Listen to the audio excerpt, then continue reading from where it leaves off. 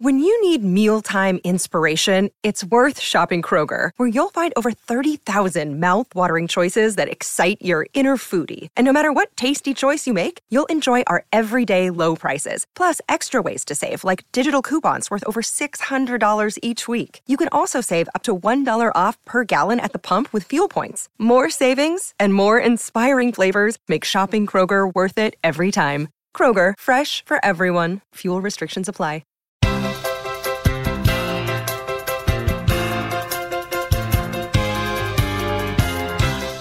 Hey, everybody.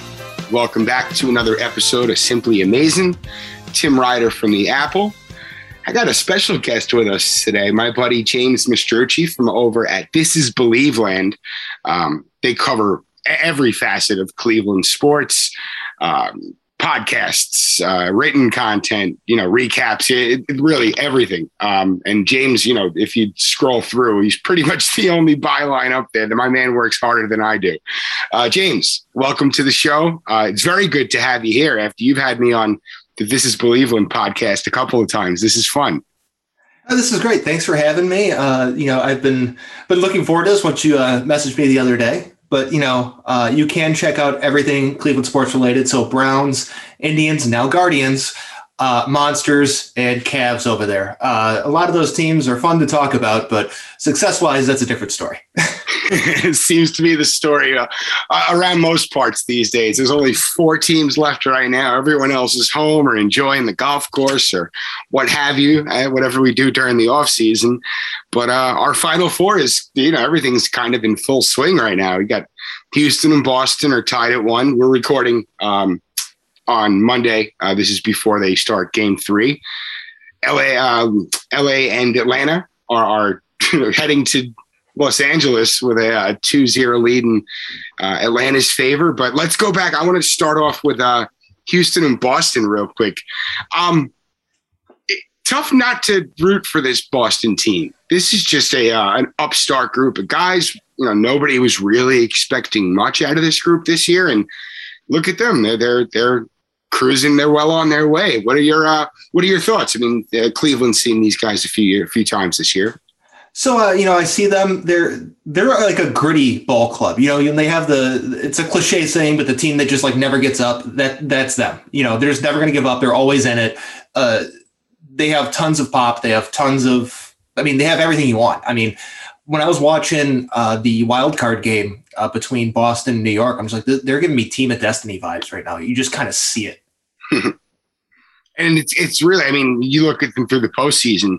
Enrique Hernandez is, I believe he's coming into Monday night hitting 500 over 32 at bats, 1.6 OPS, 5 home runs. Come on, that's just a tear. That's Daniel Murphy level tear. If you remember 2015, Alex Verdugo had an up and down year. He's been tearing the cover off the ball in the postseason.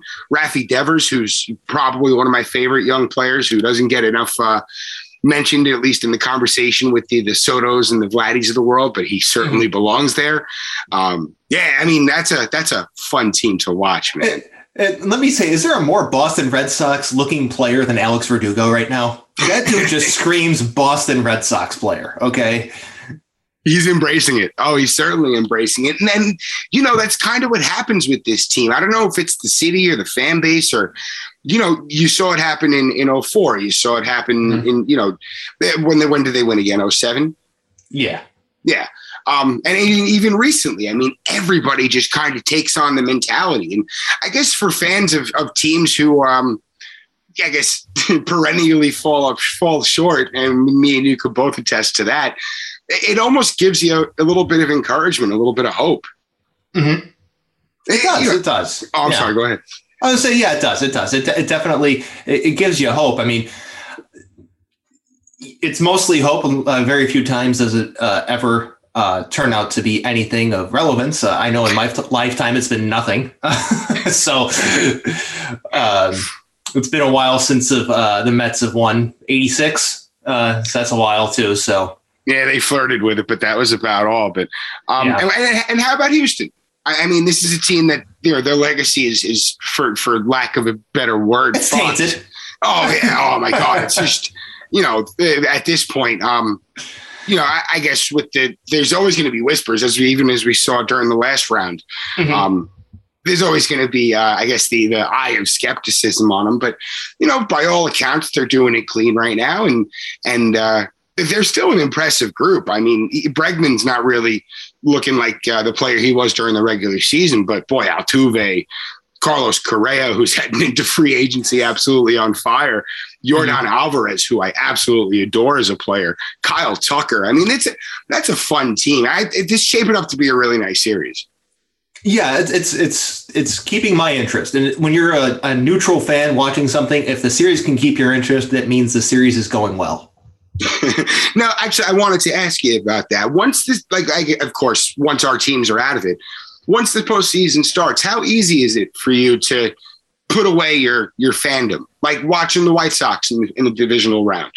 Was there any part of you rooting for that team, or were you just kind of there to enjoy good baseball? I'm here to enjoy good baseball. Entertain me. Have something incredible happen, like with the Red Sox the other night, 2 grand slams in the same game by the same team. Give me some history. Give me an incredible performance. Entertain me.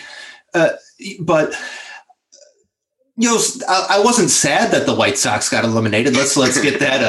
Let's get that there. I didn't have a rooting interest because it's one's the Astros, the other team's the White Sox. It's just like, okay, I hope whoever wins this loses in the next round, I guess. Ultimately, I hope whatever team wins out of the AL loses in the World Series. But it's not like I'm actively cheering against anything. Keep me entertained with baseball. I love watching baseball. Right. And the conversation's kind of been making its way around to our parts over the last, few days. Well, all the time it kind of pops itself back up. But, for Yankees fans who find themselves enjoying this Red Sox team, it's got to be tough. Now, as a Mets fan, watching Atlanta perform really, really well, that's a fun team to watch. Mm-hmm. Like, of course, like we're almost trained to say, no.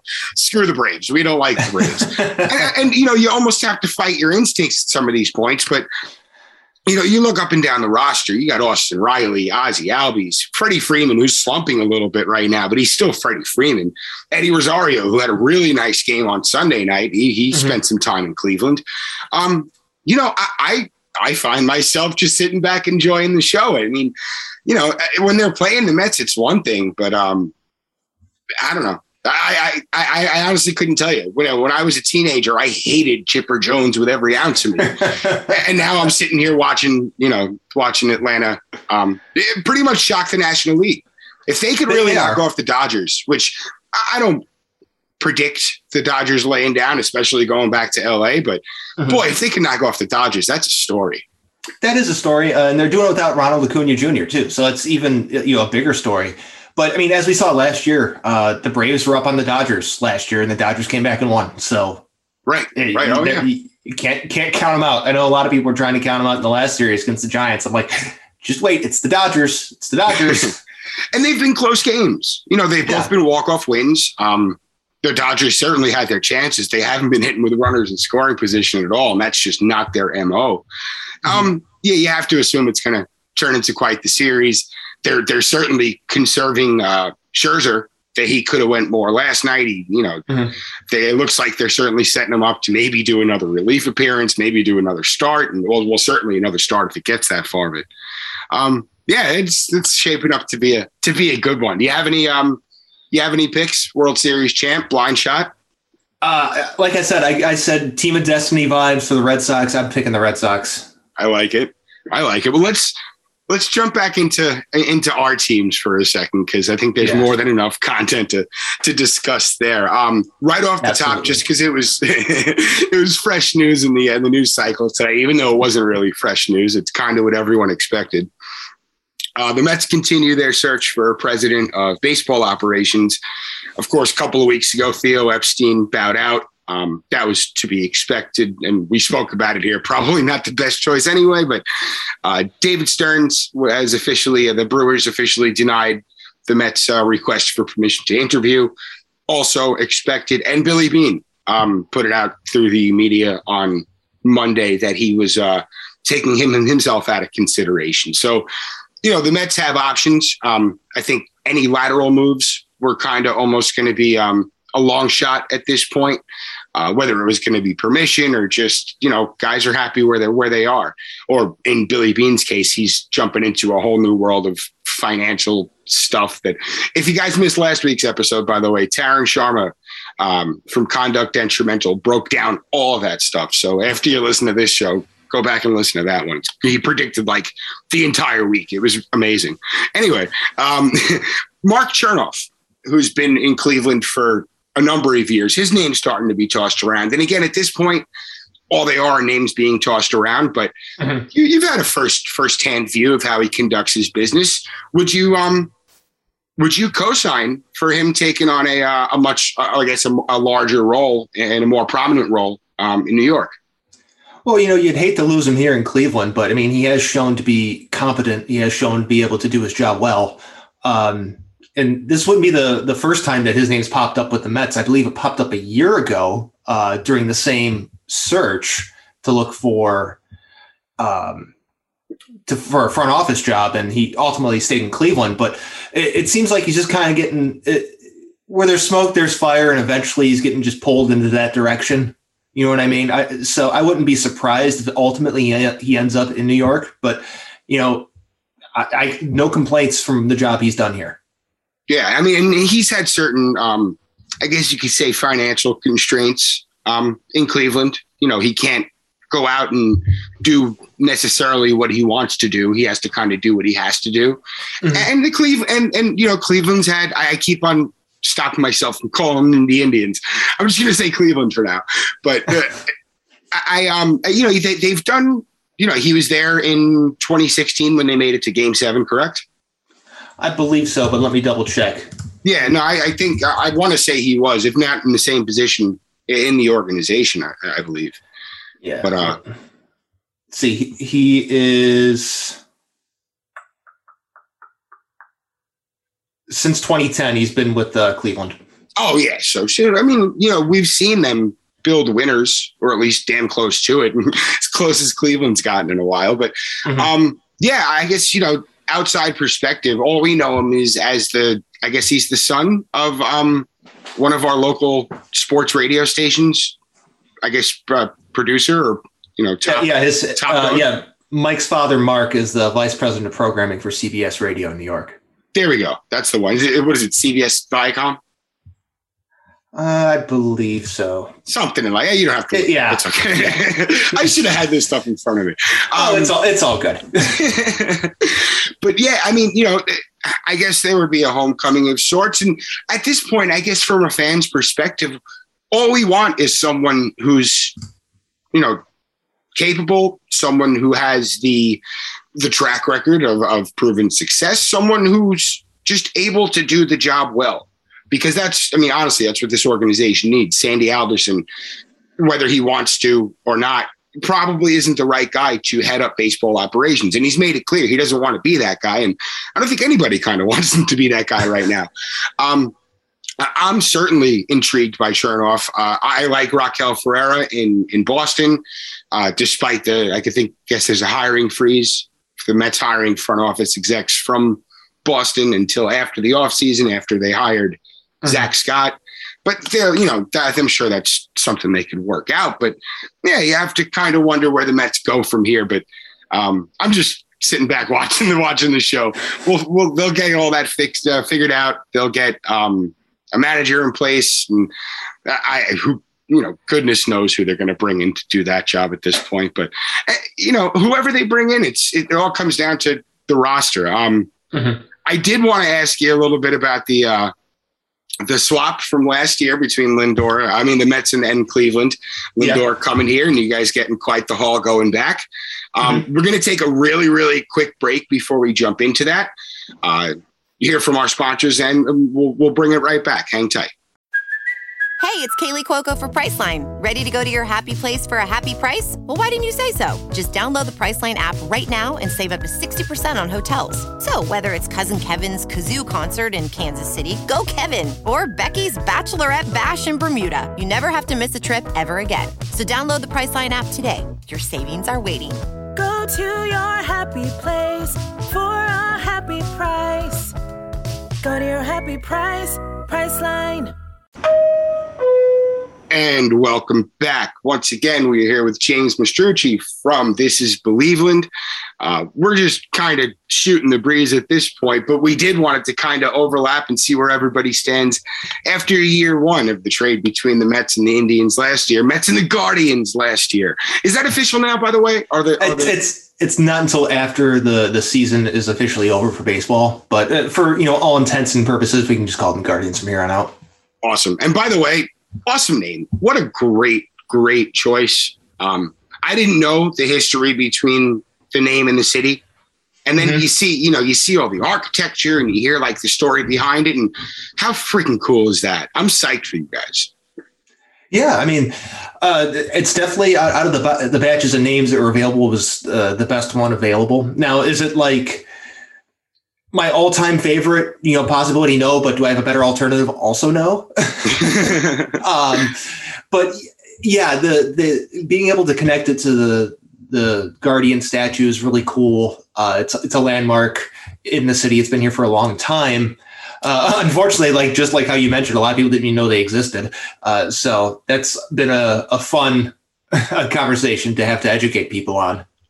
This is why they named the Guardians, But some of the other names are getting floated around. It's like, we're gonna rename them as the Naps again, or the Spiders, or the Dobies, or Wild Things. It was just like, oh, come on, Guardians was the best out of those. So. But some of those other names are really terrible. Like one of them, I think, was like Broncos with an H in it. It's just like, I don't know what that was. I didn't see that one, but yeah, I'm not sure where that comes from. There's got to be a story behind that. Like 100 and something years ago, they were called the Cleveland Broncos at one point. But with a CH. Well, yeah, CHOS, yeah. Huh. That's strange. I would have been fine with the Spiders. I know that they were short-lived. I know that they were historically bad. I think we had this conversation on your show. I would have been totally fine with the Spiders. Spiders I was not a fan of the Spiders and for two separate reasons. One, it was an unaffiliated, unrelated franchise. So it's a completely different franchise than the current Guardians one. But, part of the myth of why the team had the name Indians for so long, this was a player that played on the Spiders. They kind of concocted some sort of story, which was actually a lie. Right, because it wasn't about honoring Luis Alexis. It was about copying the Boston Braves who won the World Series the year prior. Okay, so that was just a cover story to keep the name longer than they should have. Built on a foundation of lies. Pretty much. Yeah. That's a new page. That's good. Yeah. So I think distancing themselves from that and any possible relation to that, it was the best course of action. The same thing with like names like Tribe and stuff like that. People trying to say that's a thing. I'm like, you got to just start over. Yeah, just kind of cut the cord. Yeah. And that's okay. I mean, I guess they're kind of, even on the field, they're kind of turning the page. And as we were just going to get into, what a segue, by the way. Moving Lindor, who was the face of the franchise, and I guess that was almost a first step in that direction, whether it was intended or not. And it's almost a complete rebranding. And as we were saying before the break, kind of 1 year ahead now, looking back, I know Francisco Lindor didn't have the greatest of years on the surface. A very, very slow start. I got the numbers here. 212, 301, 356 through his first 320 plate appearances. That was through the end of June. Yeah. He missed, let's say about 5-6 weeks with the oblique in July into August. But, from July 1st to the end of the season, he hit 259, 356, 500. 132 weighted runs created plus, which is pretty much who Francisco Lindor is. Every baseball player has ups and downs. Did he ever have such a prolonged slump that we saw early on in this season? And it was, for someone who watched him come up, was that concerning to you, or is that kind of just part of his game?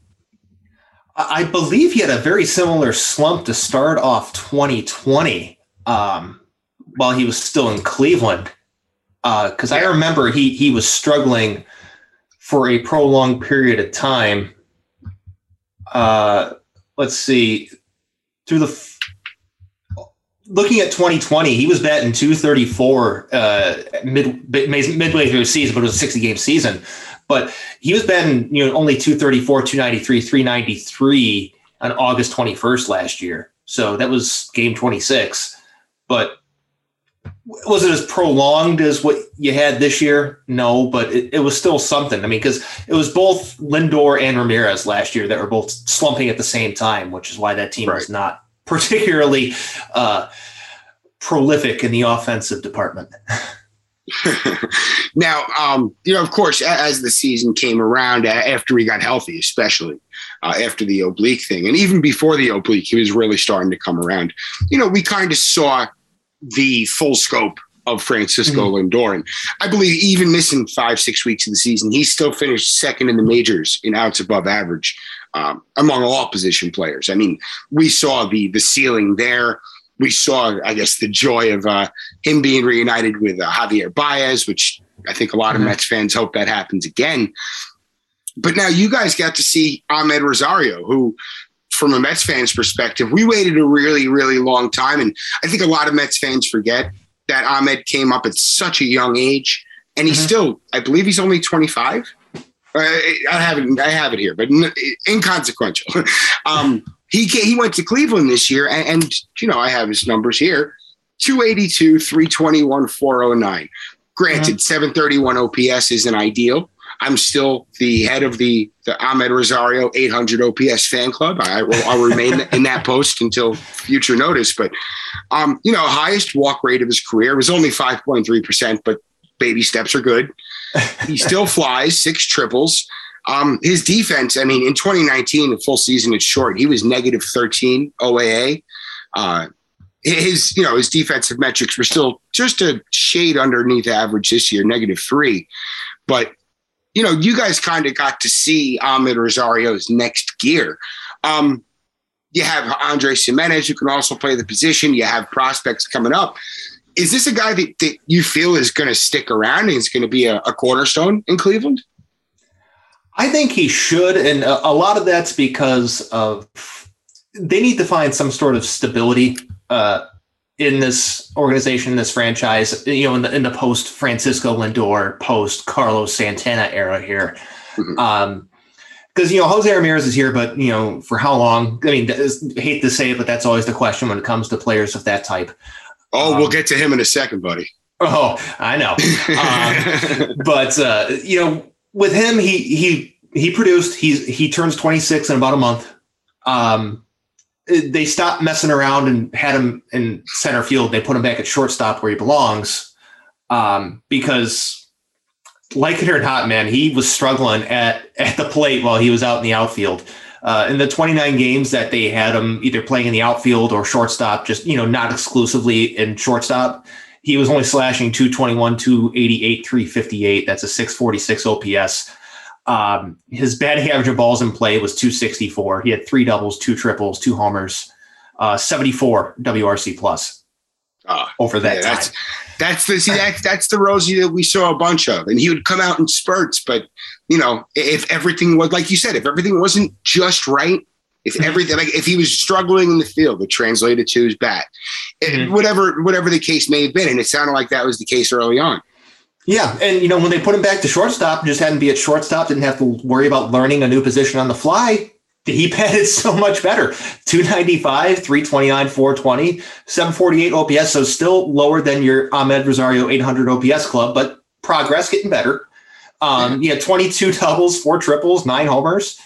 I mean, he was much better at shortstop than he was at center field. 356 batting average on balls in play. About 100 points. It might not be sustainable, but again, I think with Rosie's tools, it kind of fits him well. Where just put it in play, and I'm sure you guys have seen the barrels, and he hits them to the gaps, and just watch him fly. He's finding himself as a player. I think the Mets had in mind super prospect who is going to be a Gold Glove shortstop, who's going to be a power hitting speedster, 5-tool guy. That's just not who Rosario is. If he can get a little more patient and a little more disciplined at the plate, which this year it looks like he did, get his walk rate up to 8%. get his on base percentage up to 340. Oh, and that's like your peak Ahmed Rosario. And I hope he can get there. And I really do. I think he fits in Cleveland well. Now, you touched on Jose Ramirez. I also touched on Jose Ramirez this week at the Apple. And, you know, for a team like the Mets who need a third baseman, they've tried some in-house options. It really hasn't proven to be, you know, sustainable. Mm-hmm. You can look out on the open market. Carlos Correa has already said that he's willing to play third base for a new team. Chris Bryant's going to be out there. Jose Ramirez won't cost salary. He will cost a boatload in prospects. Cleveland tried to move him at the trade deadline last year. We've heard reports of the Yankees being involved, the Blue Jays being involved.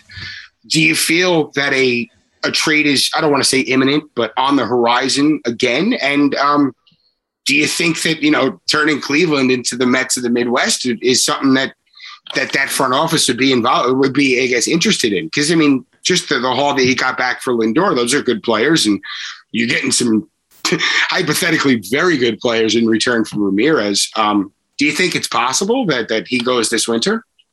I mean, it's possible. The one thing I've learned since covering this team is that they're always listening to offers on everyone. Okay. And that's because that's a function of the financial situation here. Okay. So they're always going to be listening to offers. You know, as crazy as it sounds, I can tell you right now, they've probably had teams offer them on Shane Bieber. Okay. They've probably had offers on every player on that roster. Okay. Just to have conversations. Like, let's see, let's just kind of have a little experimental conversation, see where that goes. But is it imminent? I don't know if it's imminent, but I can tell you right now they're having conversations. I mean, the past 5 years, every offseason has been it was about like Lindor or Kluber or Clevenger and Jose. So it's what it is at this point. Do I think he gets moved? I would say doubtful, only because he's still relatively inexpensive. But would I be surprised? Absolutely not. Yeah, and it's funny because, I mean, I just kind of threw some names out there in the article this weekend. You know, if they're moving a third baseman, we'll give them a third baseman, J.D. Davis, and maybe another left side of the infield prospect to kind of bridge that gap. But, you know, Cleveland's got Nolan Jones coming up. I know they're he's very highly regarded. There's someone else at shortstop who I popped in my head, but who will be blocking. Well, you know, you have Ahmed there, but they have another prospect near behind him. I just can't remember who it is, but, you know, in a perfect world, yeah, you pick up Jose Ramirez, who's, I think, due $26 million over the next 2 years, both option years. You know, you turn that into a 4-year deal on top of that, and maybe you're looking at 6 years, $150 million. You know, for a guy who's had the third most FWAR in baseball since 2016, you know, that's the bargain of all bargains. Cleveland's going to want everybody. They're going to want Beatty. They're going to want Ronnie Mauricio. They're going to want JT Ginn or Matt Allen. Yeah, I'm very curious to see if the Mets are making that call. But first, they got to hire a freaking front office. Yeah, so, you know, as far as Cleveland's concerned, I mean, Owen Miller got some playing time. Another player who's high up there in the prospect ranking is Tyler Freeman. Owen Miller, he came from San Diego, correct? I believe so. Yeah. So, you know, sorry, I didn't mean to cut you off. We had him play a little bit. He did come from San Diego. I had to double check. All right. He was okay. Definitely a work in progress type player as things currently stand. But I mean, it's just, you know, a young guy getting his first taste in the major leagues, and there's always that adjustment period. So there are options in the infield, but like, the one thing we all know is that, you know, if you're going to make a trade and if you're a team that just needs players, getting middle infielders is the best way to go about it. those guys can get moved anywhere. I mean, you know, people may forget, but Jim Thome was originally a shortstop. So, I mean, that's just how it goes. Oh, I just pictured Jim Thome in like the latter portion of his career playing shortstop, and I got a nice little giggle out of that. That'd be pretty funny. Be awesome. Geez. But, you know, that's just how it goes. Yeah, we've seen how many center fielders were former shortstops. Who was it? For the Mets, Juan Lagares won a Gold Glove out there. He came up as a shortstop. They just an athletic position, and I look at Ronnie Mauricio, and if the Mets don't have to move him, I don't want to move him. He's probably my favorite Mets prospect right now, and that's including Francisco Alvarez. Just over the moon about this kid, but that's the kind of mistake they made with Rosario, is that they had the opportunity to put him out in center field, try him in the corners, and they never did. Now he gets to Cleveland last year, and he looked like a deer in the headlights. Yeah, and if it wasn't for the struggles of Andres Jimenez at the plate, he wouldn't have moved back to shortstop, because Andres Jimenez was still productive defensively, but his bat was non-existent when they first had him. And that's why Rosario went back to shortstop, and we saw the interesting combination of outfielders this year in Cleveland. And there isn't a move back to center field for Rosario here in Cleveland anytime soon, because we picked up Miles Straw at the deadline, and that dude is incredible. And he's exciting. The 1-2 combo of Straw and Rosario at the top of the lineup, it's kind of old school, but I mean, sometimes you just got to find something to lean on for your team like Cleveland, and just and go that way. I mean, look at the Royals. I mean, the Royals are always a pain to play. They're not necessarily a good team, but they're going to beat you with contact and speed. Right. And you look at Cleveland, and you have such great pitching. Bieber, Savale, McKenzie. I mean, if Karinchak could regain his whatever he lost. Oh, God. But he was electric. And I know it coincided with the sticky stuff, but he was electric. You don't throw 100 with sticky stuff. That movement, that's one thing, and he'll get that. But I really see him as a guy who can transition from thrower to pitcher, hopefully. Yes. Extracurriculars aside, I know he's kind of a jerk, but that's not a conversation for today. And who was cripes? There's another pitcher I really like out there. Emmanuel Clase. There you go. Freaking fireballer. Oh my goodness. He had some command issues though. He did. He locked him down towards the end of the season. Nice. It's still the occasional adventure on the mound. You can always tell when that day's coming, or when one of those outings are coming. You can tell with the first couple pitches. It's like, oh, here we go. But we know about that. Another guy that kind of came out of nowhere was Anthony Ghost. They transitioned him from outfield to a left-handed reliever that throws 100. They had two guys that throw 100 miles an hour in the bullpen, and Anthony Ghost, it's fun. He's fun. Oh, sure. I think he came up with the Phillies. I remember seeing him when he was a pitcher with the Phillies, and when outfielder with the Phillies. Yeah, he played for the Tigers for a brief minute. Then we got him and decided, you know what? You're going to be a pitcher. That's awesome. Hopefully, he sticks around. He keeps working. Becomes an important player. I mean, he's 30, so it's not like he's got a long career ahead of him. But if he can get some productive years out of him, that's fantastic. Oh, most definitely. Hey, Jacob deGrom was a 27-year-old rookie, man. You can always get some peak performance out of places you might not. He was supposed to be a relief pitcher. It still blows my mind. You just, there's gems to be uncovered anywhere. Any bold predictions for Cleveland's offseason, or kind of just keeping the boat moving? I expect a very similar offseason to the last few. Not as much cost cutting, okay? Because I don't think they can accomplish that again. If they do, they'd be getting paid by players, not paying players, if they went at that same rate.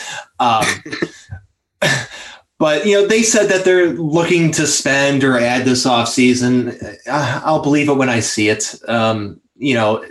It's just what it is. I mean, they're going to have to do a whole bunch of renovations at the stadium. The proposal for the lease extension, while they've agreed to it, it still has to be approved by, the government bodies and stuff like that. So who knows in terms of that? There are concerns. There are some, I guess, comments I saw in an article the other day about that, how it's not a good look for the city of Cleveland, and some of the poverty issues, and then dropping $500 million on stadium renovations, not a new stadium, but as far as that's concerned, that's something to keep an eye on.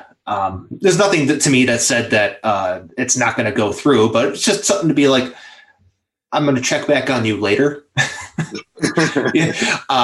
But as far as spending is concerned, I don't see a whole bunch. I was thinking like going out and signing Carlos Correa or Marcus Semien or whoever. Middling free agents. Maybe they bring in someone else to compete with Bobby Bradley at first base, because he's exactly who I thought he was, and it's not something that you're not looking to upgrade from. Outfield would be an area to just kind of look around, corner outfield types. Josh Naylor's fine, but he's recovering from that brutal injury. That was nasty. Yeah, it appears they have no interest in putting Franmil Reyes out in the outfield, so he's like their full-time DH. So it's just kind of like navigating some of those positional type things. That they figured some stuff out this season with some players. They took a couple gambles on some guys for exclusively being the purpose of flipping them at the deadline. That's what they did, with Cesar Hernandez, Eddie Rosario. But yeah. It is what it is. You hope for progress. I thought they were going to be an around 500 team. They were an around 500 team. They were competitive. Oh, they were fun to watch, man. They were much more fun to watch post-trade deadline than they were pre-trade deadline. And it's mostly because, there was no expectation for the postseason at that point. There was no more having to watch guys that were just struggling play on a regular basis. They already, at that point, they abandoned the Jake Bauers experiment. So it was just like, okay, let's see what these pitchers got that, no one's ever heard of before, Eli Morgan and all those other guys. Hankins never came up this year, did he? I do not believe so. No. Looking at guys like Cal Quantrill, Logan Allen, Eli Morgan, those guys come up. I mean, those guys pitched and Tristan McKenzie reaching what appears to be closer to his actual performances rather than struggling out of the gate like he did. But, Nick Sandlin was interesting. He was kind of fun, but, there are things to look forward to, things to be like, okay, I don't want to see any more of that, but that's just kind of how it is. Yeah, but it seems like they're certainly a candidate to add a couple of like mid-level reinforcement pieces and really kind of just pull things along. Yeah, like, I think they're going to do something with their catcher situation, because they have two catchers who are both described as good defensively, but neither can hit. So maybe find some sort of catcher in that department. We trotted out the 5 different catchers this year. It was Austin Hedges and Roberto Perez. Then after that, it was Rene Rivera, Wilson Ramos, and Ryan Lavarnway. Okay. And if you've ever seen Ryan Lavarnway's bat, it looks like a wiffle ball bat. It's kind of funny. It's like pure yellow. That's awesome. But you had Wilson Ramos. You had a couple of Mets in there. Wilson Ramos and who's the other one you mentioned? Rene Rivera. Yeah, there you go. Two-time New York Met Rene Rivera. So they trotted those guys out. Those guys didn't play a whole lot, but they were all better offensively than Hedges and Perez. So, yeah, well, Hedges is such a fun defensive catcher. I'm not sure if he's lost anything with age, but I watched him a bunch in San Diego. What a joy to watch him receive a game. I'm not sure if he still has the same level of skills back there. He's still really good back there, and when he connects on a ball, so that's awesome. Yeah. The problem is that doesn't happen all that much. No, offense was never really his calling card, but boy, he calls just a terrific game behind the plate. Yeah, so move at catcher, I think, because they're paying a lot of money to those two guys. Not like ridiculous, but a considerable amount of money to two catchers who can't hit. So preferably you get one guy that can hit. Oh yeah, well, you're talking to the fan of the team with James McCann getting $40 million over the next 4 years. So, oh man, I've watched James McCann for a long time because he spent, this career in the AL Central before moving over to Queens. I think he's gonna figure it out sooner rather than later. Me too. But yeah, but he was brutal this year. I'm not gonna lie. No, well, you saw it. No, you did see him come out, and I believe there was probably a 6-week stretch where he was. I mean, this was the quote unquote bench mob era when every bit of help was needed. Yeah, he was hitting well above the average major league catcher would for a decent stretch of time. But yeah, then he just came falling down. I believe his back started acting up on him, which, it's going to happen. They're catchers. It's, it's a long season. It's a very, very trying position. But there was criticism at the beginning when he got such a long deal. And stumbling out of the gate didn't help. And, it being nicknamed James McCants pretty early also didn't help image-wise. Okay. Yes, he McCann. That's what we'll say. James, I'm running out of time, but everyone can find you, of course, at This Is Believe Land. Just want to run through your Twitter handles and, best places for everyone to find your content, all that good stuff. All right. So, thisisbelieveland.com. You can find me on Twitter at Jimmitude. That's JIMMMITUDE. There you'll find the Twitter handle for This Is Believeland. And under that, there are more Twitter handles for every team for the team specific accounts. The This Is Believeland podcast can be found on Apple Podcasts, Spotify, Anchor, SoundCloud, and thisisbelieveland.com as well. Nice. And how about your Brownies, man? They kind of coughed one up on Sunday, but that's a fun team. They're a fun and frustrating team. I'll tell you that. Just as well as I do how polarizing a team with Odell Beckham Jr. on it can be. What could have been? I'm such a big ODB fan, and I hope he figures it out. But he needs someone with precision throwing to him, and unfortunately, Baker Mayfield might not be that guy. I don't think it's the guy. I got my This Is Believeland Real Browns Fans podcast, the joint podcast that I do between my website and my co-host Jordan Cohen, who does stuff for Real Browns Fans. It's a joint podcast, and we're recording that later. We're going to get into yesterday's affair, if we can call it that, contest, whatever you want to call it. We're not gonna mince words when it comes to how we think Baker Mayfield has performed, not only just yesterday but overall in the season. It's an exercise in frustration, man. If he just wasn't so tough and wasn't so likable by the fan base, this would be a much easier conversation to have with the general fan base. Sure, and they put a lot of stock in him. And when he's playing right, when he's playing at his peak, he's really good. But he's just the consistency hasn't been there. The people around him haven't always been there. The line hasn't always helped him. And he's mobile, but boy, he's not that mobile at times. But Donovan Peoples-Jones, that was my highlight from Sunday for at least. Hey, Hail Mary! How did Arizona? I only have another minute before we run out here, but how does Arizona know that a long pass is coming? Mayfield let the ball go probably ahead of his own 40-yard line, and there were still three guys who were, 10, 15 yards away from where the ball landed. It blew my mind. I don't understand how that happened. That was just atrocious defense from Arizona. Anyone who had DPJ on their fantasy team was loving that play. But I watched the video. I watched the little dot thing that they do with the play and the routes and how everyone moves. It's just when that ball's 5 yards away from the end zone, there are three guys on Arizona's 15-yard line. I'm just how are you not all just standing with your heels on the end zone when the ball snapped? It is beyond me. Unbelievable. But hey, that's the NFL these days, man. Just a wing and a prayer. Yeah. James, I can't thank you enough for coming on, man. This was a blast. Yeah, thanks for having me on. It's been a good time. I'll have to have you over on mine sometime soon. Maybe it's and Guardians swing another trade.